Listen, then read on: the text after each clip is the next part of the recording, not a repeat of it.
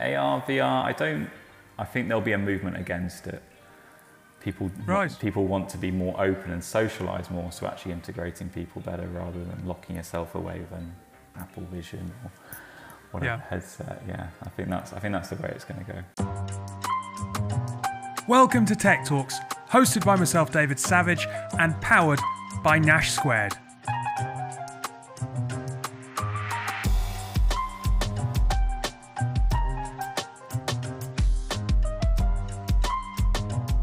Today, our guest is Tristram Bates, the head of mobile at NewDay, and he's also the iOS meetup organiser behind NS London. But before that, I am joined by Amber. How are you? Yeah, really good, thanks. How are you? Yeah, good. I've got a question for you because our guest today, Tristram, is, this makes me feel so old, he's a collector of vintage phones. Phones, can they be vintage? It's like when my goddaughter told me that she was buying vintage Arctic monkeys and I wanted to throw myself off the nearest building. Yeah, that makes me feel old, Dave, so I can't imagine how that makes you feel in the nicest way possible. Yeah, vintage phones. I mean, what is that? It's like, what? Vintage phones. The Motorola Razr, although that made a bit of a comeback, didn't it? Yeah. Exactly. The question I have for you is, what was your first mobile phone? Oh, mine was a, what's the Nokia that like everyone has? The Nokia 3310? Yes, I'm sure mine was that. I know it was definitely a Nokia.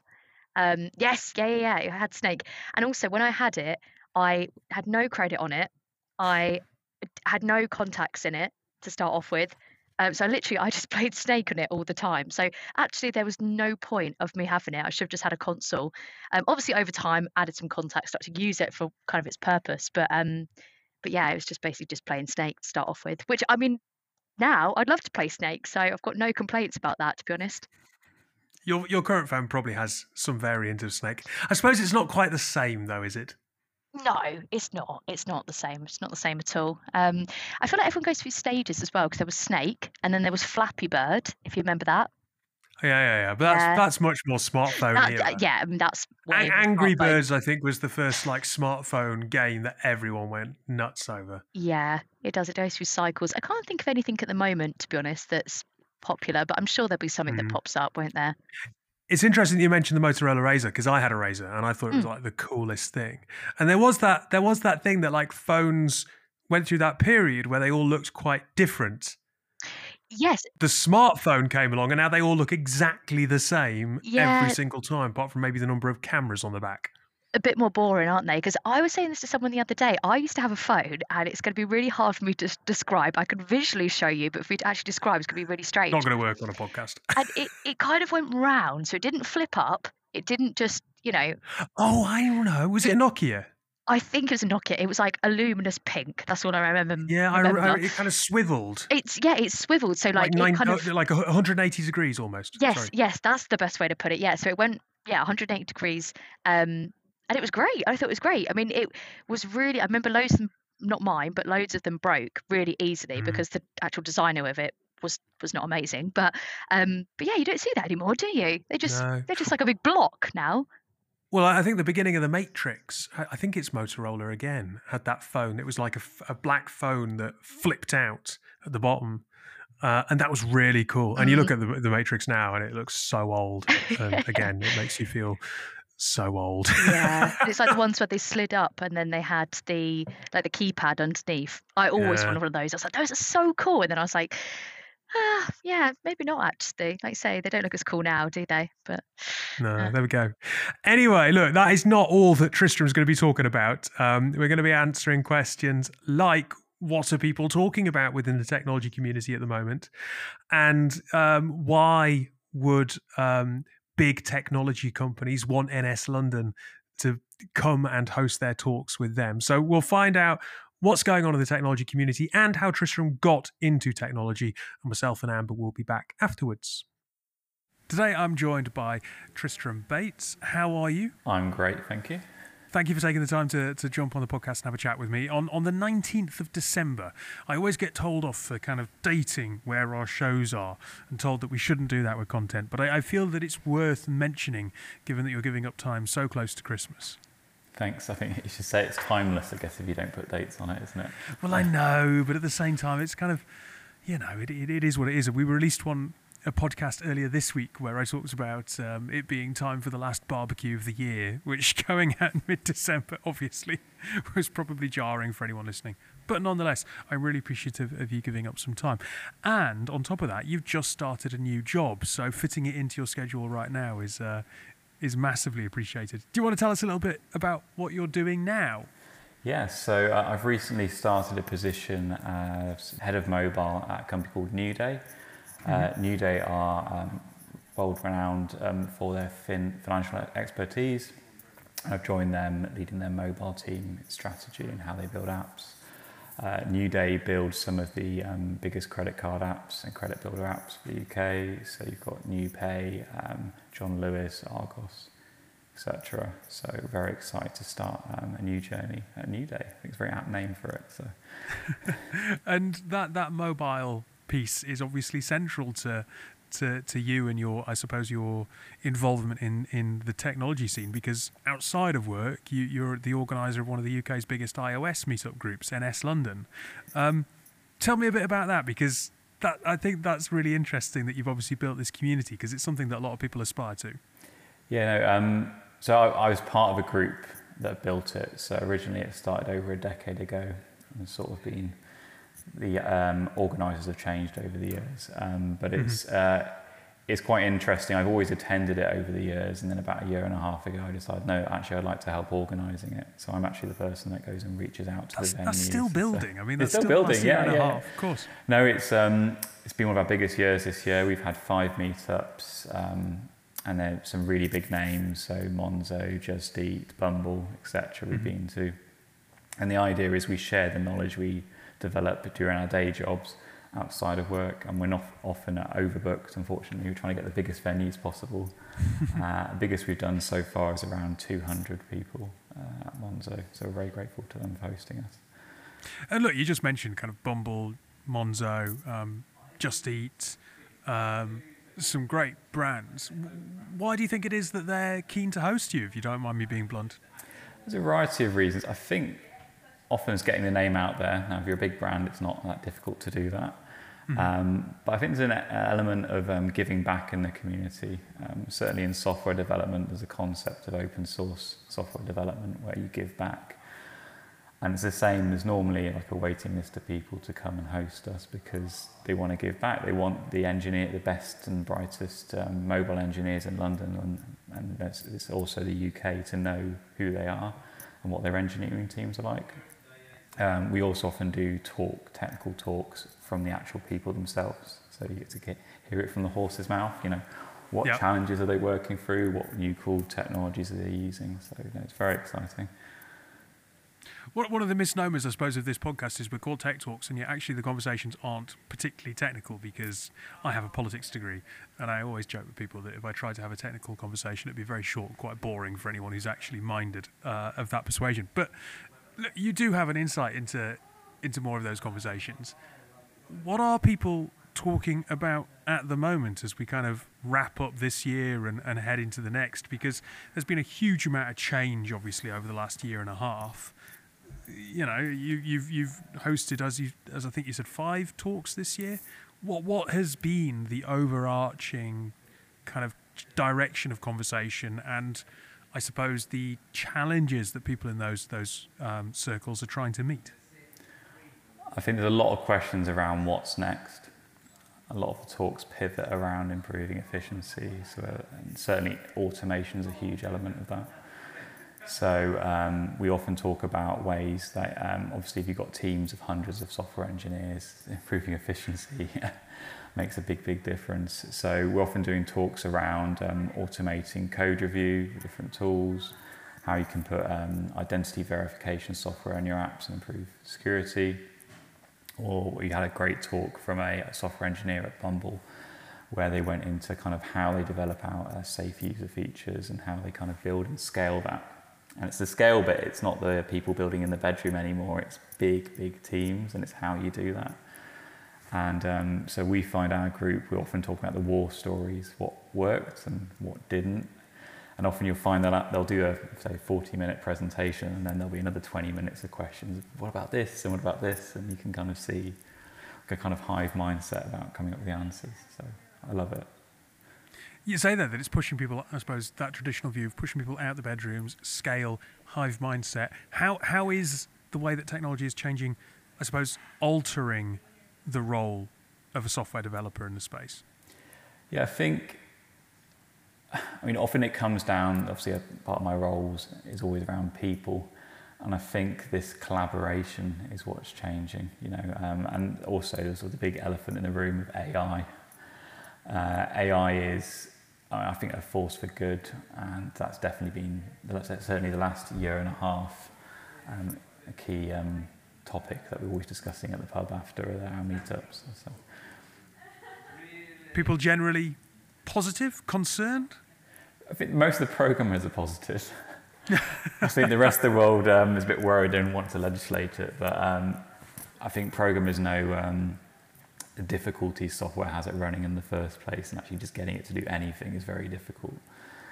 So some fascinating developments this year with GitLab, Copilots and other tools to kind of be there by your side helping you code rather than doing it for you. But it is also fascinating to go to ChatGPT and say, build me a basketball simulation, calculates the optimum position to throw a basketball in, and it will do it instantly. You think, well, that would take weeks to do that if you're an engineer. So fascinating and a little bit terrifying at the same time, but mostly fascinating. So. Well, we might come back to that. Let's park it for the minute, because I think your own personal story is really interesting, because you started out as a salesman at Currys, which I don't want to sound condescending in any way, because that's a fine job, but it's obviously a long way from being a head of mobile. How did that happen? So while I was at college, I did a part-time job as a salesman. Yep. I think we've all done jobs like that, right? We've all done jobs like that, but it linked to the college qualification I was doing at the time, which was my IT qualification. So every day I'd finish whatever Excel spreadsheets and database stuff I was doing, and I get to go and sell electronics to people, and it's a completely different thing to walk up to someone you've never met in your life and you're trying to sell them a several £1,000 plasma television. That's what we were selling back then. Was that natural to you, or? No, not to start with. Very shy, timid, but you have a sales quota you've got to meet, so you've got to learn. And I tend to find people buy into ideas that you believe in. So I'd always be selling them the brands that I trusted and saw on the shop floor weren't breaking.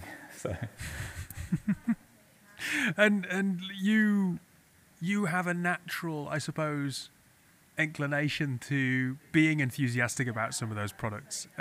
You collect mobile phones, right? I mean, you were a mobile developer, but you have a collection of antique mobiles? I have all iPhones, or a few Android phones as well. But no, I've had iPhones since the very beginning. So I've got iPhone 1s all the way through to the current version. And it's fascinating if you hold the two together.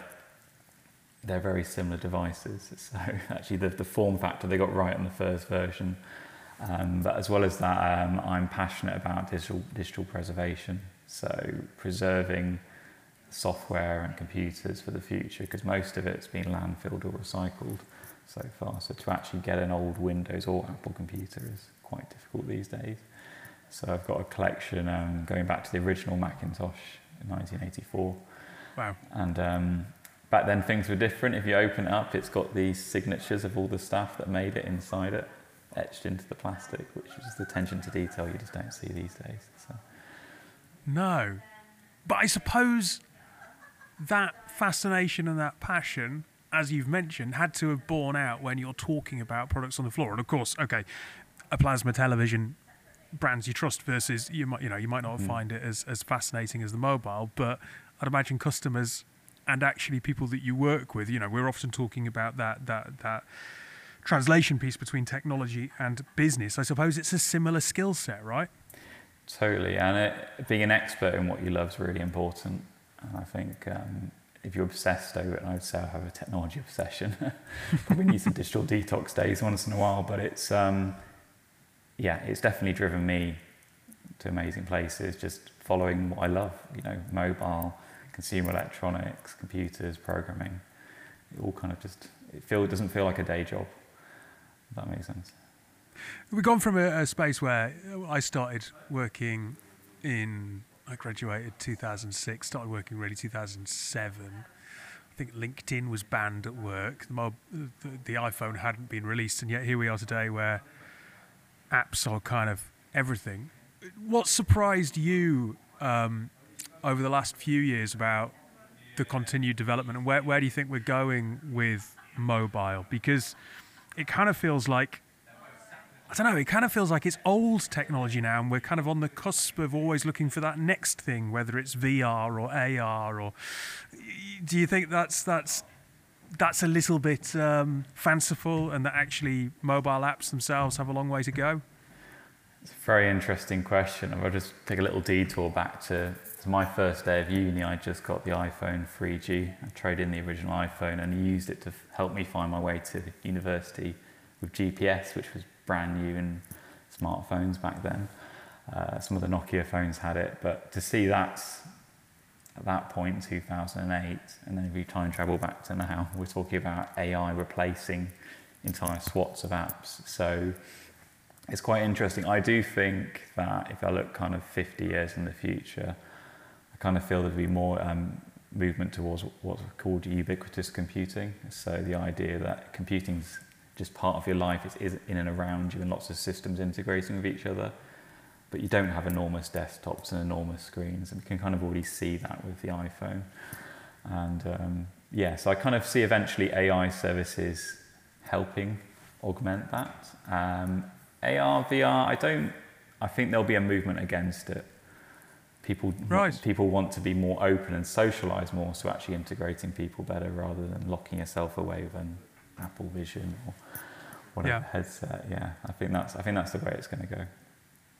You mentioned there about technology being ubiquitous. When we were talking about where to take the direction of this conversation before we hit record, and you playfully came up with the quote from The Matrix, "Never send a man to do a machine's job."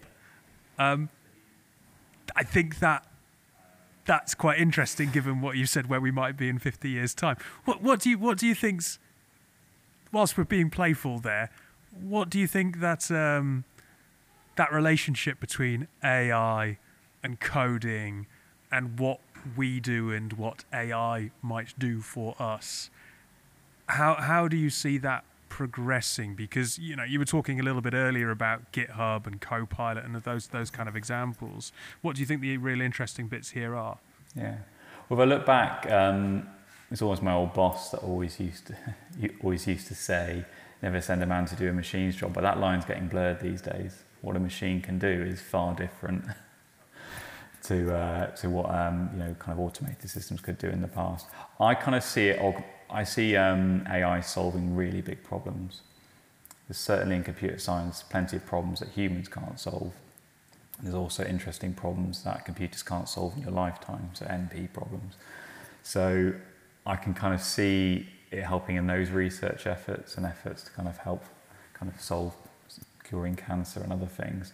But I think day to day for software developers, it's going to help them do sort of end-to-end testing, probing, edge cases, speed up their development. So I kind of said in the past, it's kind of like having superpowers. So obviously Superman can fly, but he's still a man. And I think that's where AI is coming in. It's going to kind of augment to make people much more productive, especially with building software. I often ask the question of our guests, what questions do you have? But I suppose you are plugged into a community, a thriving community of developers here. What questions does that community have when you find that they're going out and addressing each other? I think the biggest question in my sphere is, and I think you alluded to this earlier, how does that link into mobile phones?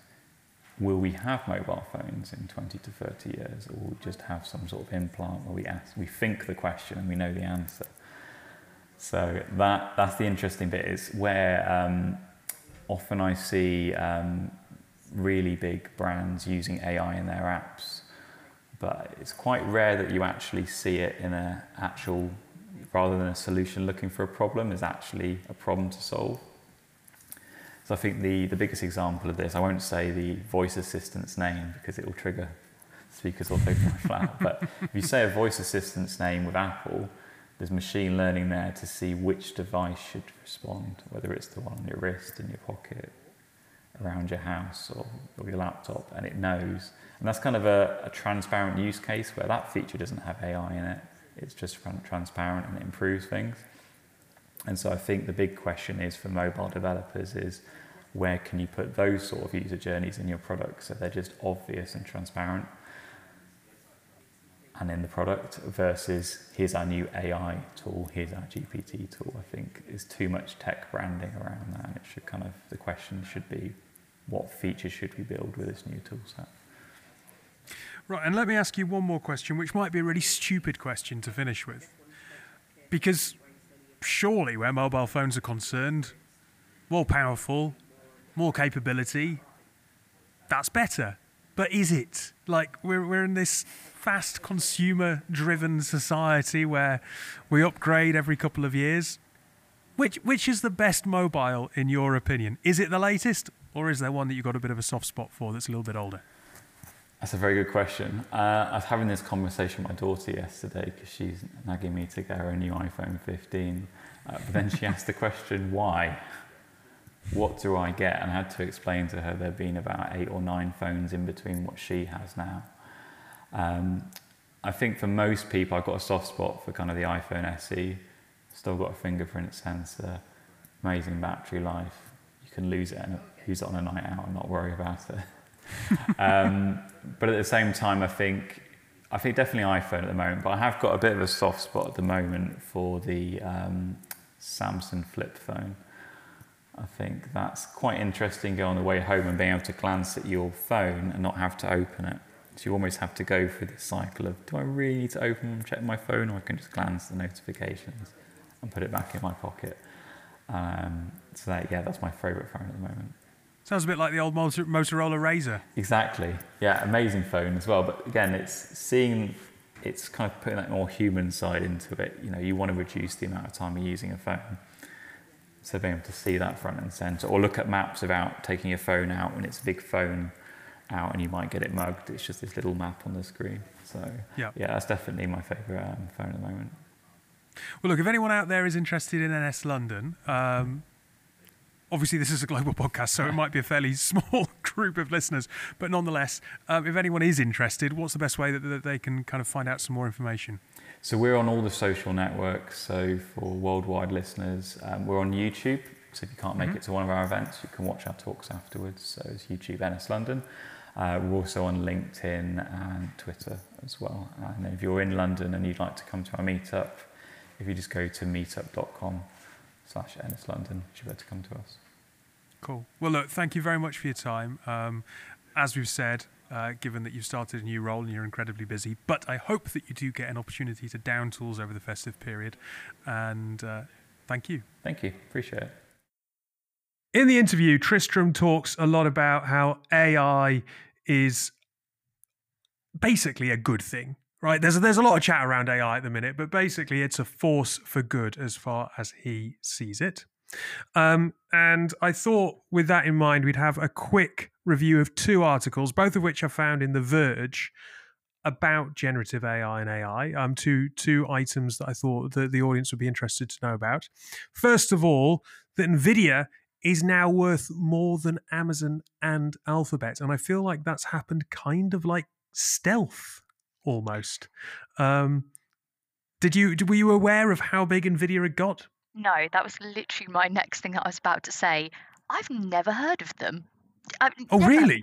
Never heard of them. And maybe I'm really living in the dark ages here. But when I read this article, I was like, wow, I mean, that's really surprising, but also more surprising for me because I've never come across them before in my life. Maybe that's just me. I don't know. But genuinely, this is a completely new name to me. Well, look, we've got a fairly broad listenership to this podcast. And I can tell you, looking at our stats, that we've got quite a few listeners actually who are probably in education still. So NVIDIA might not be a company. I think if you're an enterprise, you probably go, oh yeah, well, NVIDIA, big hardware chip manufacturer. If you're perhaps at university, you'd be like, who are NVIDIA? Because they are one of those businesses that, sure, everyone's heard of Alphabet and Amazon and you know, Meta, etc. But NVIDIA are kind of in the background. And I think this is interesting because there's a bit of chat at the minute about there being a bull market in AI.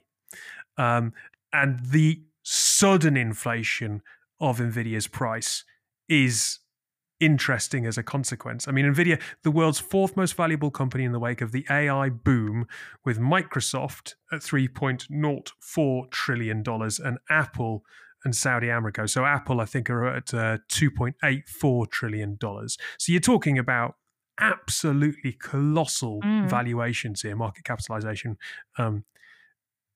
estimations, valuations. But it shows the power behind both AI and large language models in use in today's industry and how they're viewed. But as someone put to me recently, and I think this is a really great way about thinking about it, AI, if you compare it to the gold rush, in the gold rush, it wasn't the people who were looking for gold that got rich necessarily. It was the people who were making spades. And NVIDIA are basically the company giving you a spade. That, I mean, like I say, for someone who hasn't come across it before, that's a really good way of putting it because, I guess like you said, it's kind of underpinning what the big tech giants are doing. Yeah, I mean, like again, I'm just surprised. I mean, it's a very, they're kind of these are big numbers as well, like you said. It's that worry that this market cap has raced, surged forward. How sustainable is it? How much of a bubble is it?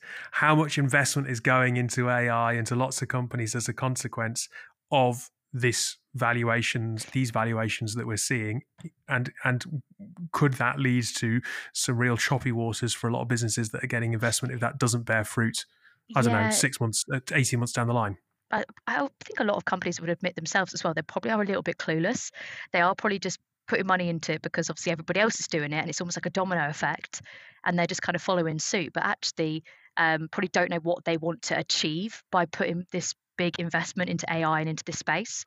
So yeah, like you said, it might actually kind of I don't know, it might hinder them in the future, or if they sort of bring in loads of people to help build out this capability within the business, is there just going to be a mass round of redundancies? And when they understandably can't sort of make sense of their data or they don't know what they want to achieve, when articles like this come out, it gives you a false sense of security because you think, oh, brilliant, okay, well, it's a really booming market, so everyone starts to sort of chuck their money into it. But I think you need to kind of be a bit more maybe cautious, perhaps. You could also listen to a podcast. And look, we're all for sharing the podcast love here. So Decoder with Nilay Patel, Nilay is the editor-in-chief at The Verge. So people might be familiar with Vergecast, very well-known podcast from The Verge. Decoder is another podcast from The Verge where they talk about some of the big ideas in tech. And their latest episode is asking, or rather explaining how AI copyright laws could make the whole industry go extinct. Basically, it's this thing that the New York Times lawsuit against OpenAI is part of a broader industry-shaping copyright challenge that could really define where we move over the next kind of 6 to 12 months. That there's basically this whole thing's going to get stress tested as a lot of lawsuits begin to come into effect. And I'm kind of on the fence with this. I don't know if it's like a good or a bad thing, because I think then there has to be some sort of regulation kind of in place and parameters that we're sort of working within. But then I think, I don't know if that's going to really restrict it to a point where the creativity and everything is kind of, sort of taken out of it in a sense. If you sort of get where I'm coming from. Yeah, I think what's interesting is that basically the internet has been a bit of a problem for copyright laws for a long time because it's very easy to copy stuff online. But they've always kind of applied fair use to basically being for determining what kind of copies are allowed. And fair use is this 4-factor test that is basically something that each court can interpret differently. And the point that The Verge are trying to make is that basically fair use is very vibey, which is a very kind of scientific and legal way of describing it. Yeah, I like that though. It's really kind of up in the air as to how these lawsuits are going to go. And if you think about Napster and file sharing, we all know what happened to companies like Napster. So it's going to really define AI and copyright and regulation over the next couple of years. Yeah. And yeah, I was going to say it's so subjective, but I think maybe I prefer vibey actually. That's way cool. I'm gonna start using that. But it is, like you said, that can really differ from, every person will have a different take on that, basically. Yeah. So yeah, how do you actually put some sort of like framework in place that everyone can follow and everyone, believes in and everyone is kind of like confident with as well? Because and I suppose that with that there'll also be sort of, loopholes, I guess, probably better way to frame it. But like, people will find ways. I think generally people find ways to get around things. So like you say, what is sort of fair use and can they actually push the boundaries of that to the point where you're on the fence a little bit? Well, undoubtedly, Napster changed the music industry, didn't it? So whatever the rulings, whatever determinations come out from courts is going to set a precedent that, as you say, maybe not loopholes, but it will define and redefine. And I am sure that we will end up with something where 5 years down the line, we have a Spotify style, explosion of a company that is basically on the back of however these legal cases turn out. Yeah. Amber, thank you very much for your time. Tristram, thank you for being our guest. I'm going to go think about my vintage mobile phones and cry at my advancing years, especially the way that Amber opened this up by plunging the knife in even deeper. Yeah, I really did. Yeah. Didn't mince my words there at all, did I? Yeah. It's going to be a happy weekend. Thank you for listening. Thank you for tuning in. We'll be back on Tuesday. Tech Talks is hosted and edited by David Savage. It is produced by Nash Squared. And we have special thanks to Lemsey for supplying music to this show.